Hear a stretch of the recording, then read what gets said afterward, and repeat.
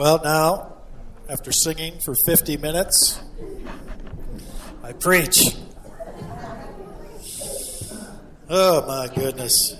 Well, wasn't that choir wonderful? Yeah. Yeah, would you, first of all, a huge, huge thank you to Debbie for putting us all together.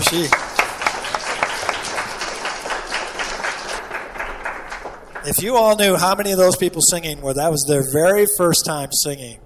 That is absolutely incredible. So it takes a lot of work to put all that together, and they did tremendous. I hope that they will do that again. The first time is always the hardest one when you stand up in front of everybody and sing in a choir, but after that it's all downhill, right? I mean that in a good way. It's all downhill. Turn in your Bibles, please, to the Gospel of Mark. The Gospel of Mark, chapter 16. Gospel of Mark, chapter 16.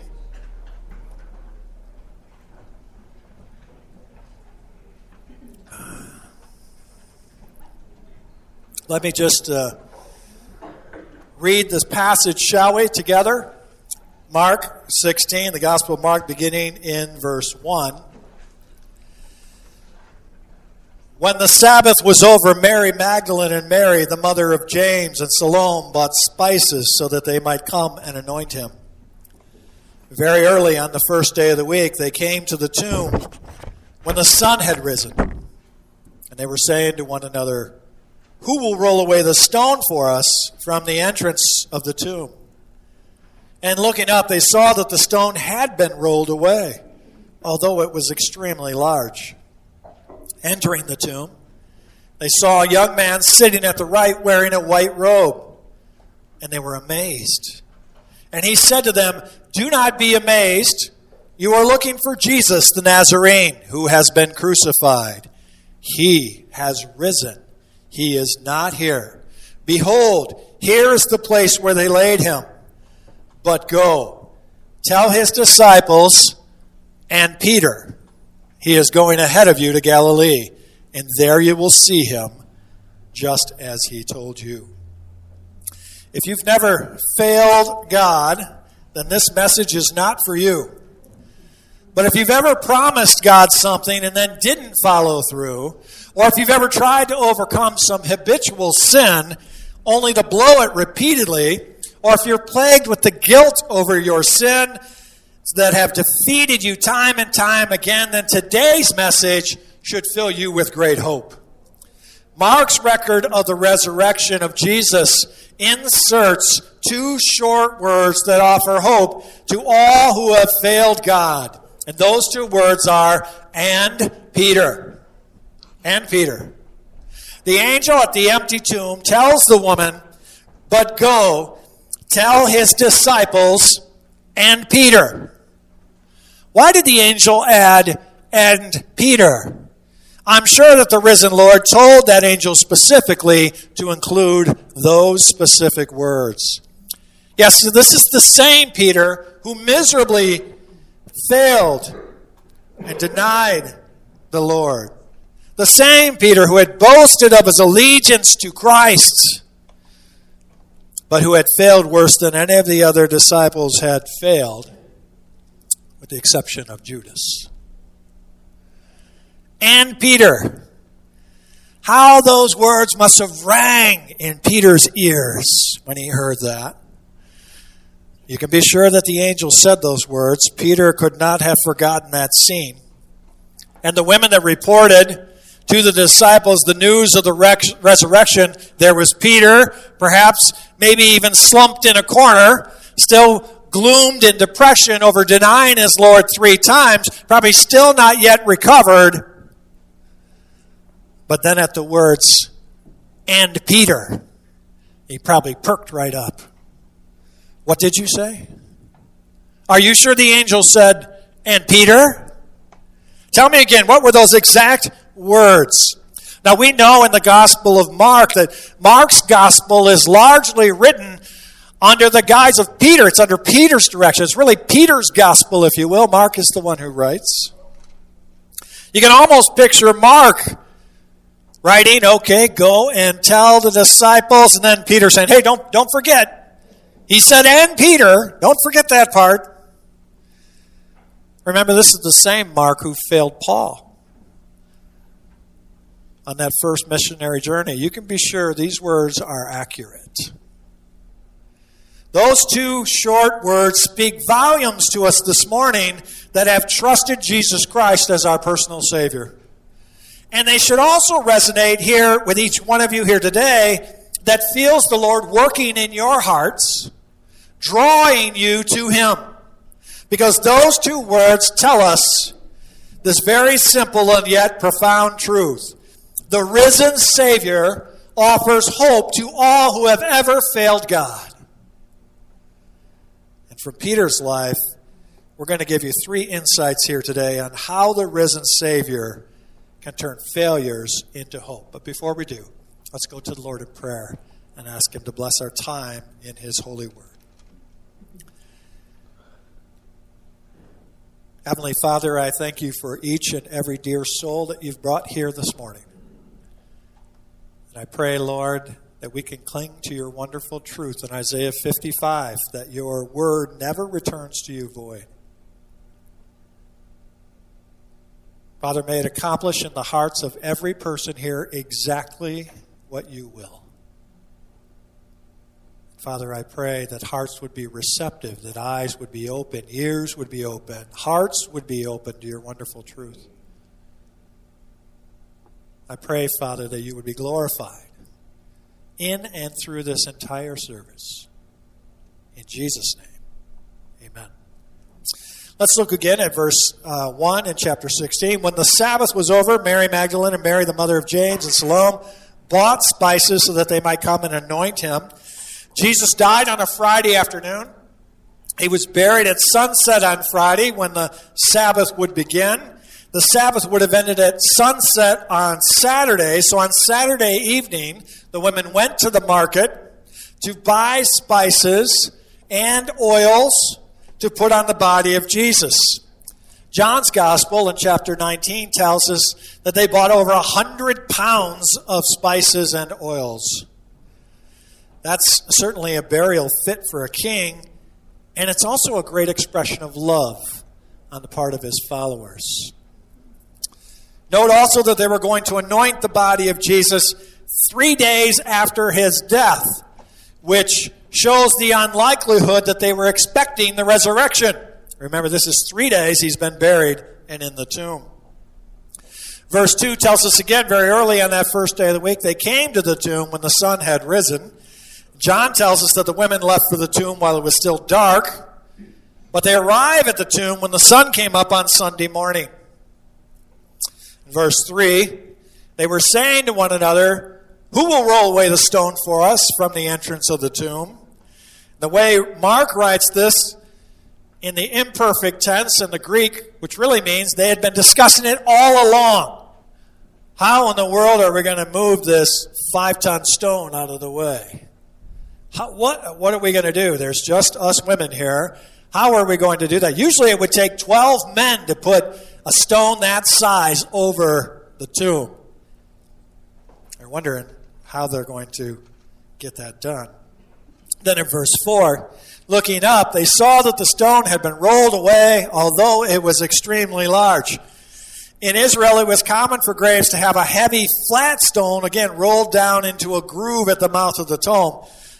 And for a small grave, 12 men were required. For a larger grave, or for a grave of one that was hewn out a little more, perhaps the grave of a wealthy person, which is what this was, it could take up to 20 men to move that stone. Matthew tells us how the stone was rolled away in Matthew 28. And behold, there was a great earthquake, for an angel of the Lord descended from heaven and came and rolled back the stone from the door and sat on it. Now keep in mind that the stone was not rolled away so that Jesus could get out. His resurrected body has the ability to walk through walls. The stone was moved not so Jesus could get out, but so that the disciples could get in and see the empty grave. Verse 5 then tells us, entering the tomb, they saw a young man sitting at the right, wearing a white robe, and they were amazed. Who is this young man? He is an angel. Luke and John record there were two angels there. In Matthew and Mark's account, they only mention the angel that speaks to them. They were amazed, it says twice. Were they amazed at the body of Jesus being missing, or were they amazed at the fact that there are two angels there at the empty grave? Maybe both. Verse 6 then tells us, and he said to them, do not be amazed. You were looking for Jesus the Nazarene. Notice how specific the angel is. You're at the right tomb. You're looking for the right person. Who has been crucified? He has risen. He is not here. Behold, here is the place where they laid him. Jesus is unlike any other leader that has ever existed. There was a man named Buddha. He died in 483 BC and was cremated. There was a man named Confucius. He died in 479 BC and was buried in the Shandong province of China. There was a man named Muhammad. He died in 632 AD. He's buried in Medina. But if you go to Israel and you try to look for Jesus' grave, you won't find it there. He isn't there. He has risen. Finally, in verse 7, we see, but go, tell his disciples and Peter. He's going ahead of you to Galilee, and there you will see him just as he told you. Why is Peter mentioned by name out of all the disciples? Mark's gospel, again, is really Peter's account, and this is the only gospel that records the angel mentioning Peter by name. Let's not forget that Peter had denied the Lord 3 times. 3 times. And Jesus knew it. But Jesus wasn't finished with Peter. Peter was forgiven. But Jesus still had a use for Peter. And that phrase, and Peter, shows us that the risen Savior offers hope to all who have ever failed God. Beloved, that's every one of us that's sitting in this room here today. All of us, at one time or another, have failed God. Trust me on that one. Which brings us to the first aspect of the risen Savior's hope. Number 1, failure cannot separate us from God's love. Failure cannot separate us from God's love. How do I know this? Peter's failure is as bad as any failure. I don't mean to be harsh about Peter. It could have just easily been me, to tell you the truth, or you. Most of us would have reacted just as badly if we were in the same situation. But believe me, I'm not criticizing Peter as if he's worse than we are. The reason we all resonate with Peter because he's exactly like we are. But it'd be hard to conceive of a way of really messing things up worse than what Peter did. First of all, let's remember, Peter has just spent 3 years constantly in the presence of God.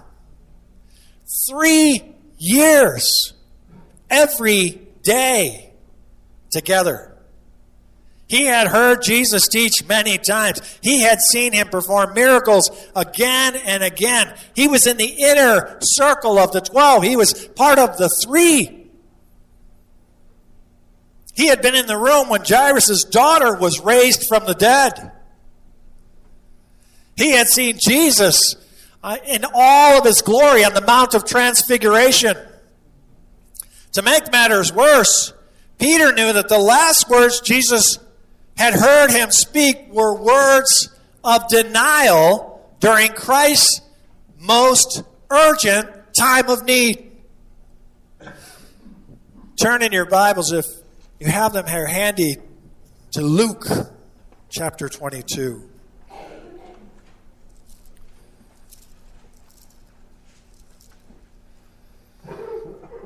Luke chapter 22, beginning in verse 31.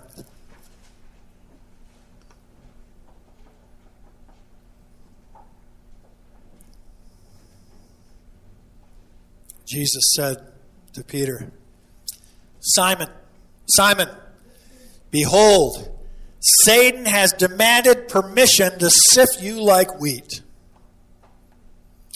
Satan has demanded permission to make you fall away, to make you try to stray away,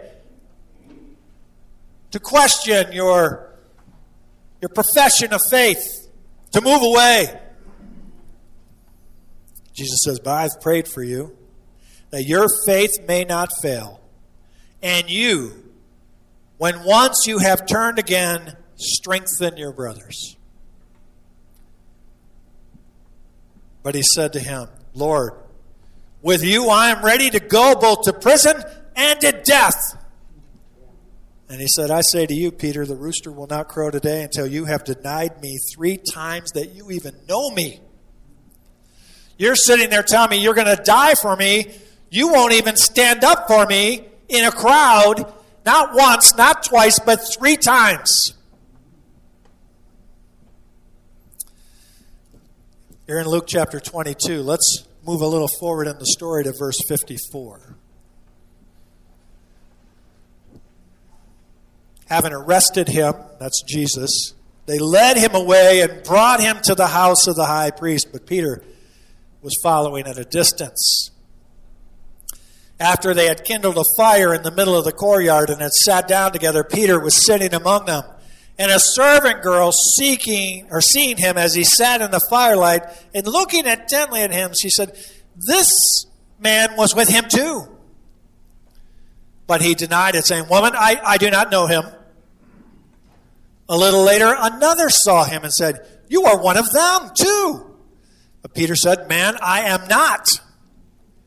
And after about an hour had passed, another began to insist, saying, Certainly this man also was with him, for he is a Galilean too. But Peter said, Man, I do not know what you're talking about. Immediately, while he was still speaking, a rooster crowed.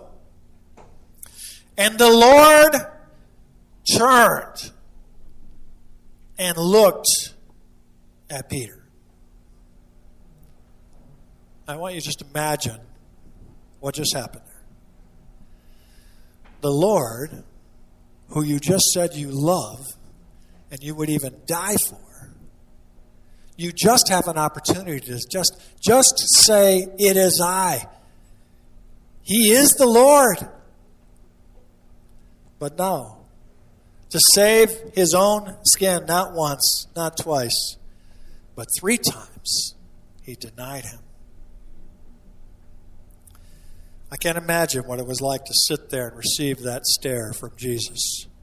It probably felt like an eternity as Jesus' piercing eyes were looking right through him to his very soul. Peter remembered the word of the Lord and how he had told him, Before a rooster crows today, you will deny me 3 times. And he went out and he wept bitterly. It's an awful thing to live with that memory that your last words to a loved one were not what you wanted them to be. And Peter spent a dark Saturday with the memory of the final words that he ever said to Jesus, that Jesus had ever heard him speak, were words of denying him, not once, not twice, but 3 times. And the text reminds us that there's no chance that Jesus didn't hear him or see him or know him. And exactly as he said it would happen, it happened. By including Peter's example in Scripture, the Lord shows us that there's hope for us even at our worst moments of failure, my friends. Some of you may know Christ as your Savior, but you've done something awful. Maybe you're ashamed to tell anyone. You feel as if you could never face the Lord, or you could never face His people again, or you just don't want anybody to know about this thing that you've done because it's too big. It would be crushing if everybody knew that what you did. But your failure is not worse than Peter's. And even though Peter's failure was as bad as any, Christ's love was greater than Peter's failure. Christ's love was greater than Peter's failure. And those two words, go tell the disciples and Peter, shows that there's no failure that you could ever do that would separate you from the love of God. Not only is there no failure that can separate us from the love of God, God's love is always greater than our failures. I want you to notice three things about the Lord's love for Peter that apply to all of us. First of all, Christ's love knows every sinner by name. Every single one. John 3:16, we can all quote this. For God so loved the world, He gave His only begotten Son, that whosoever believes in Him shall not perish, but have eternal life. But God also wants you to know and feel that He loves you individually in spite of your sin. Romans 5:8, God's demonstrated His own love toward you, in that while we were yet sinners, Christ died for us. Jesus doesn't say, hey, get your act together and then come and see me. You make sure you go and change and then come and see me. Jesus says, you come and see me and I'll change you. I'll change you. God loves people. He loves individuals. And He loves sinners that need the gospel. And He said, and Peter. And He speaks to everyone who's here today with the same individual love. If you've failed Him, if you're feeling Him calling you to be reconciled to Him, then He is calling your name. He is calling you to Himself. 18 years ago, sitting somewhere about there, about midway through this side over here where I always sat, the Lord was calling my name. And I surrendered my life about that fifth or sixth pew right back there. And it's never been the same. If you'd asked me 15 years ago what I thought I would be doing, preaching and pastoring wouldn't have made the top 1,000. But God had a different plan. Second thing I want you to know is that Christ's love deals personally and privately with every sinner. The Lord didn't embarrass Peter, did He? He didn't just sit there and go, Peter, like I said, mister, 3 times. There you go, you loser. Peter had one time asked Jesus, Lord, how often shall my brother sin against me and I forgive him? Up to 7 times? The Pharisees had taught that you only needed to forgive 3 times. So Peter, on the 3rd time, after that, boom, you could retaliate. So Peter thought that he would be extra good. He'd double it and then throw one in for good measure. Not 3 times, not 4, 5, 6, and then an extra one, 7. He just thought he was very magnanimous. We think like Peter, all of us here. We think that if we put up with some person who's hurt us 7 times, then we must be very Christ-like. But don't forget Jesus' response. Jesus said to him, I do not say to you up to 7 times, but up to 70 times 7. Does he mean that you should have a little scratch pad and go, and when you get to 490, you're like, that's it? No, he's speaking in hyperbole. He's speaking and saying, no, as long as that person keeps coming back to you, you need to keep forgiving. And that is so hard for us, isn't it? That's so hard for us to do. When we think about our own lives, we get to thinking that if we fail 2 or 3 times at a certain situation, that we can no longer be forgiven. Oh, that's it. God must have given up on us. He must think I'm a lost case. We give up on people who fail us, and we expect that God must give up on us as well. But notice again in verse 7 in Mark chapter 16, the angel told the women that Jesus would meet the disciples after the resurrection in Galilee. And we actually know what happened there. So turn, if you will, in your Bibles to the Gospel of John, chapter 21.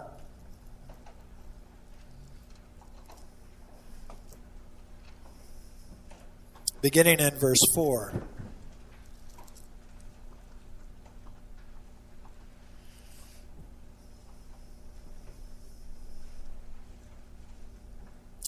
But when the day was now breaking, Jesus stood on the beach, yet the disciples did not know that it was Jesus. So Jesus said to them, "Children, you do not have any fish, do you?" And they answered him, "No." And he said to them, "Cast the net on the right-hand side of the boat, and you will find a catch." And so they cast, and then they were not able to haul it in because of the great number of fish. Therefore, that disciple whom Jesus loved said to Peter, "It is the Lord." So when Simon Peter heard that it was the Lord, he put his outer garment on, for he had stripped for work, and threw himself into the sea. But the other disciples came in the little boat, for they were not far from the land, but about 100 yards away, dragging a net full of fish. So when they got out on the land, they saw a charcoal fire already laid and fish placed on it and bread. And Jesus said to them, "Bring some of the fish which you have now caught." And Simon Peter went up and drew the net to land full of large fish, 153. And although there were so many, the net was not torn. And Jesus said to them, "Come, have breakfast." None of the disciples ventured to question him, "Who are you?" knowing that it was the Lord. And Jesus came and took the bread and gave it to them, and the fish likewise. This is now the third time that Jesus was manifested to the disciples after he was raised from the dead. So when they had finished breakfast, Jesus said to Simon Peter, "Simon, son of John, do you love me more than these?" And he said to him, "Yes, Lord, you know that I love you." And he said to him, "Tend my lambs." He said to him again a second time, "Simon, son of John, do you love me?" And he said to him, "Yes, Lord, you know that I love you." And he said to him, "Shepherd my sheep." And he said to them a third time, "Simon, son of John, do you love me?" And Peter was grieved because he had said to him the third time, "Do you love me?" And he said to him, "Lord, you know all things. You know that I love you." And Jesus said to him, "Tend my sheep." 3 times Peter denied. 3 times Jesus forgave. No, Peter's sin was somewhat public, and so eventually the Lord restored Peter in front of the other apostles. But I want you to also know that the Lord met privately with Peter to deal with his sin in a private manner, in a personal manner, because we learn this from 2 verses. On the road to Emmaus in Luke chapter 24, the disciples tell the 2 men from Emmaus, "The Lord has risen. He has really risen, and he has appeared to Simon." The other verse is in Paul's defense of the resurrection, where he states that the Lord was raised from the dead. He appeared to Cephas, that's Peter, and then the 12. We don't know anything more about this meeting. It must have taken place sometime early on that first Easter Sunday. And the actual words exchanged were too intimate, perhaps, to even be included in the Bible. But in that private meeting, the Lord and Peter were reconciled. That's how each of us must deal with God. No one else can deal with God on your behalf, my friends. You must do it yourself. Third, you must privately and personally meet with the Lord. You must confess your sin directly to him, personally experience his forgiveness. He doesn't wish to embarrass you by parading your sin in front of others. If there's a need for public restoration because the sin was public, that may follow, but the primary thing is for you to meet alone with the Lord, because all sin is primarily against him. And his love is such that he deals personally and privately with every sinner. So we know, number 1, that there's no failure that can separate us from the love of God. Number 2, we know God's love is always greater than our failures. Well, there's one more thing, too, I want you to remember. That Christ's love for you is based on grace, not merit. The Lord did not say, "Peter, you really messed up badly. You're going to have to work really hard to get into good graces again. Maybe you can do some penance, or maybe you can work some overtime, or do a bunch of good deeds, or build a hospital, do something there to make up for that denying me personally 3 times after you said you were a follower of mine." If you really try hard, Peter, and really get it together, maybe, just maybe, I'll take you back. But God's grace doesn't work that way, my friends. Penance is not a biblical concept, but God's grace is. God's grace is unmerited, undeserved favor. That means you cannot do anything to deserve it. You cannot earn it by good deeds. You cannot get more of it by extra effort. You cannot qualify it by making promises for the future. If you do anything to deserve it, then God is just simply paying for you for what you've already done. That is not grace. The only proper response you have to God's grace is to receive it. And often our human nature grates against the idea of God's grace. We like to think that we got on God's good side because He saw something a little better in us than He saw in those other rascals out there. We like to think that God somehow looked at us and said, I got to get that guy on my team. That's a misconception of who God is. Beloved, you don't deserve salvation. Neither do I. It is simply by God's grace. You could not have earned it. You could not have done enough good deeds. And your salvation is not based on a sliding scale of self-righteousness. You don't get to look at somebody else and say, I think that person's worse than me, so I'm in and you're out. That's not how God's grace works. God's grace says, come to me. Come to me.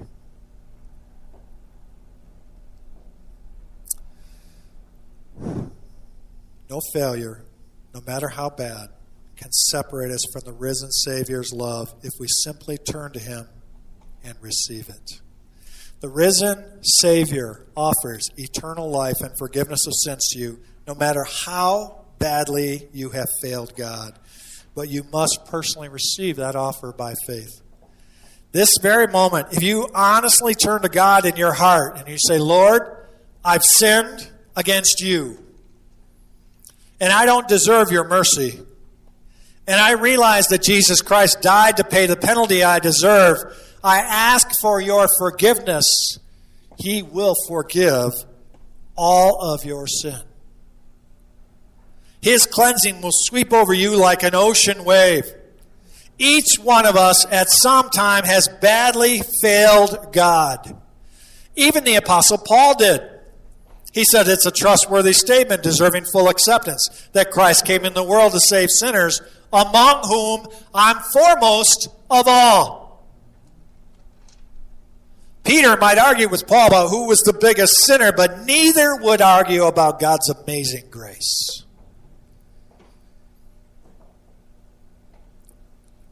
Neither would argue about how wonderful God's amazing grace is towards all who have failed. There's not a person here, beloved, who hasn't failed God. There is no sin beyond the grace of God. No sin. All you need do is humble yourself.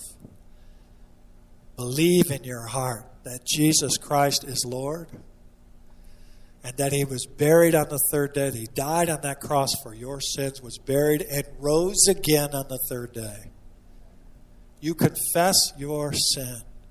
You repent of it. You turn away from it. And trust God to cleanse you.